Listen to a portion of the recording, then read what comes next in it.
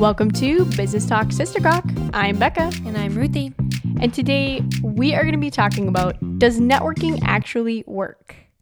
So I always feel the need to make like some ding or some kind of sound. So I was refraining from that. And then you just started laughing. And then I laughed. Okay. So the question is, does networking actually work? And we're going to talk about that a little bit in detail. So to answer that off the bat, the first year of networking is not fruitful in some ways because you're learning about people, business, and problems, all of that kind of stuff. Now, when I say fruitful, what I mean by that is it's not financially fruitful. It's not going to generate a lot of income for you right off the bat. It is fruitful in terms of relationship building. Tell us more about that. Okay, so when you network with people, and I'm just going to clarify, when we're talking about networking, we're talking about the traditional sense of creating relationships with people, getting to know them and what they do. Now, there's a lot of these new programs out there that people will talk to you about networking schemes and all of this stuff. And some of them are really focused on pyramid schemes. That is not what we are talking about. We are talking about developing quality relationships with other people. Now that we've clarified that, when you're talking to people, where do you find these people, or how do you grow your network of people? Yeah. So in a digital sense, I'll touch on that, and then Becca can talk about a couple other avenues. But in the digital world, LinkedIn is amazing for this. So I know Becca has talked about on other episodes and things like that, where they have a whole networking program that you can sign up to basically have a business mentor, and then you get put into this pool, and then basically their algorithm tries to match you with people that they think you would be a good fit with, and then it's your responsibility to reach out to them and whatnot. But LinkedIn is a really good place to kind of make connections. Right now I take a whole bunch of LinkedIn courses, like on LinkedIn Learning. And so if I have a teacher that I think is really good, I go and add them on LinkedIn. And just the other day, it was the coolest thing ever. I've never had this happen before, that I connected with this one guy, and then his assistant messaged me and was like, hey, he has like a certain amount of close connections or something that he can have. I don't remember what it was, but he was like, but thank you so much for reaching out. Like, that really means a lot that you liked his material and everything. Like, let us know if there's anything that you have questions about or whatever. And he's this professor at a different, I don't even remember what school it's at. But anyway, it just I was like, wow, that is so cool that this person that I really look up to, I was able to connect with on LinkedIn.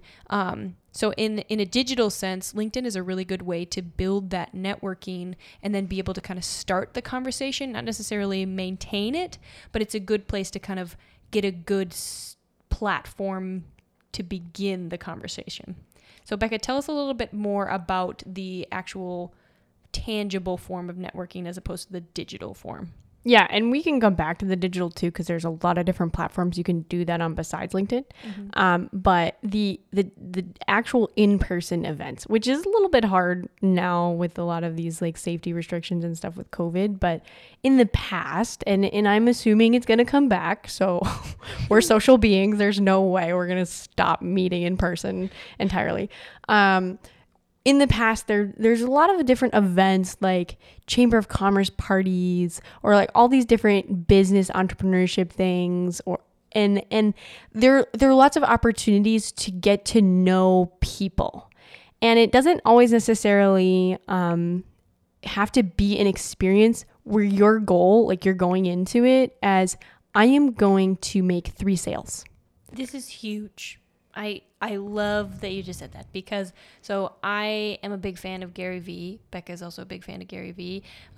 If you ever want to check him out, just know that he does swear. So if that's something that is an issue with you, don't look him up. Problem solved. But he has so much good content, just so just really good stuff. But anyway, one thing that he talks about a lot is going into conversations with people, having no expectation of them. Just no expectations in general. He just talks about that a lot. Not necessarily not having goals, but not going into it like, if I do this for you, you will then do this for me.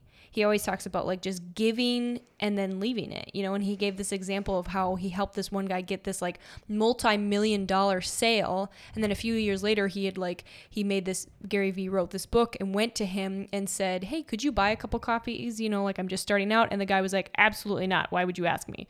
And then he was like, I say that not so that it can be like, oh, woe is me. This guy like totally gypped me or whatever. I did all this stuff for him. But to say that I was able to walk away from that situation knowing, yeah, that's okay. And it did not personally offend me because I knew I went and did that for him, having no expectation of him ever returning the favor.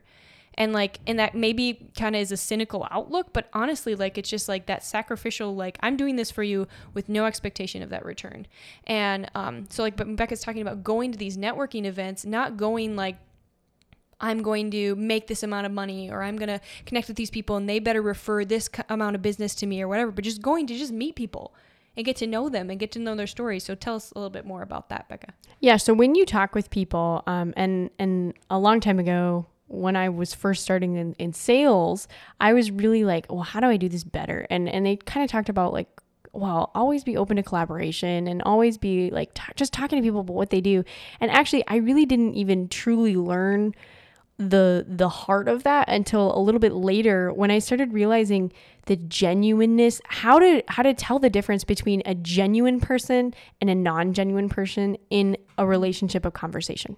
Mm-hmm. And part of that is when you go to a networking event, like say you're going to go to a party that's for business people, understanding that you're there to glean information, to learn about what this person does, why they do it, what their problems are. And hearing those things, you're going to start to, especially if you pick one industry, where you're going to start seeing. What do you mean by problems? Are you talking like, tell me all about your childhood? No. So yeah. All right. That's a great question. Okay. So let's just pick an industry. I started in a couple different industries, but if you start seeing common themes that people are struggling with or whatever, you're like, tell me about your business. And they start talking, well, this is what I do. And, these different things. And you just ask more questions like, wow, like even a common question right now. So how has COVID like affected your business? Has it at all?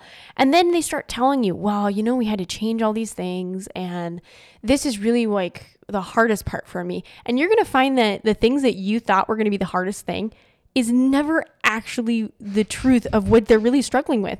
And I mean, just those kind of conversation starters and getting to know people and what's going on in their business, or even, wow, how'd you start out with this? That's incredible. Have you ever considered doing this? And a lot of times people, like, especially when I see a diversification opportunity or whatever, they'll say, actually, yeah, we thought about that. We totally did, but we just don't have the time for that. Or actually we did that, but it was way too much paperwork. And in the long run, it wasn't meeting our personal family goals. And I just recently talked to somebody, just the cutest business owner. Oh, she's wonderful. She's getting ready to retire. And she was just talking all about, you know, I used to do a lot of this and it was very lucrative, but the reality is that I wanted to spend more time with my family, and this was me working on the road all the time. And we just decided that even though it's a lucrative part of our business, we don't need it to have a quality life. And that to me was really interesting because you just learn so much about people and their value systems and what problems they have.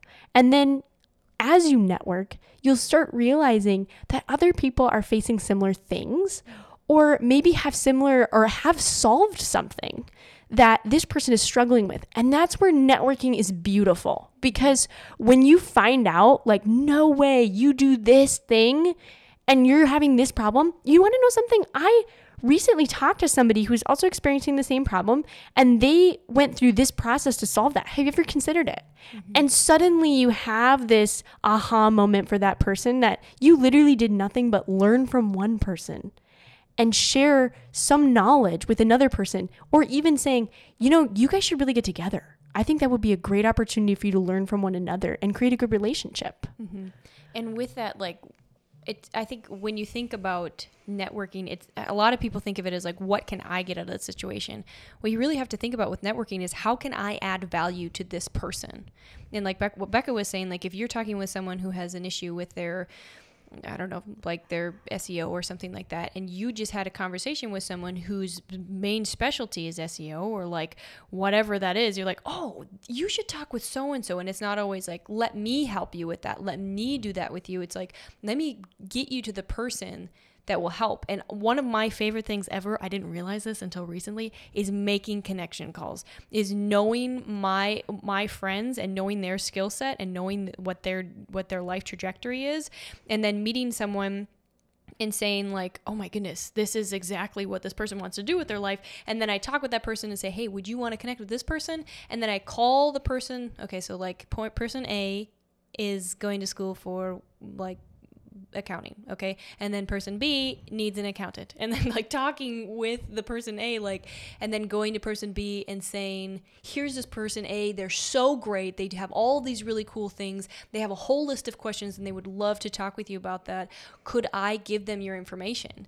And then like being that middleman is one of my favorite things ever, because then I just get to hype other people up, get to make fun connections, and I just love that. So I think like coming back to the heart of networking, which is adding value to other people. So tell me about networking, Becca, and is it risky? Like what is the level of risk in network versus reward? So I think that networking is one of the lowest risk things you can do to create to create value in your business and get your name out there. Yeah. I mean, it's one of the lowest marketing cost things you can possibly do in a lot of ways, because you're representing yourself. And I will say, yes, it is risky, especially if you have a volatile personality, because then people really get to know who you really are, right? But at the same time, it's if you're doing it right and you're doing the self-reflection and saying, how can I get better and why didn't that go well? And there's been so many opportunities where I have had to go through, okay, why didn't that end well? And when I start reflecting on the conversation I had with them, maybe it's because I had ulterior motives, that I was trying to close a sale, and that was not appropriate. Or, I mean, it was because that was my job, like to do this, and that was the expectation on me from a company. But if you're your own business, you have the choice to create that time and value in the relationship that is not the pressure of being just solely a salesperson. And when you develop those conversations, people will test you. And there's different ways that people are testing you. So first of all, people are testing you to see if you're a genuine person or if you're just trying to sell them something, right? And they want to know what your intentions are. And at the same time, you should be testing other people to know what their intentions are. How do you do that?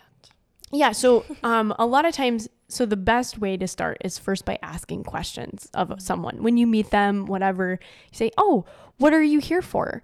And what is your business? Or asking about, wow, that's really interesting. So how do you do that? Or like, what got you involved in that originally? And this is something that I learned from the History Chicks. Actually, it was Catherine the Great. So the podcast, Ruthie was like, you need to listen to this. The History Chicks, so good. Love their podcast. Great podcast, yeah. So within the things that Catherine the Great did is that she was really good at emotional intelligence of asking other people questions. Yeah. Well, even as like a young girl, like she would just, and that's how she got so many people on her side when she became the queen. BT Dubs, did you know she overthrew the whole, did a coup? Like, wow. You really have to have good social skills to make a coup happen. Because all of these like major leaders loved her because she would just sit and ask them question after question, was genuinely interested in what they did. And then they ended up helping her down the road. So like maybe there was ulterior motives, but she was really good at people love talking about themselves. So true, yeah. And ask them questions.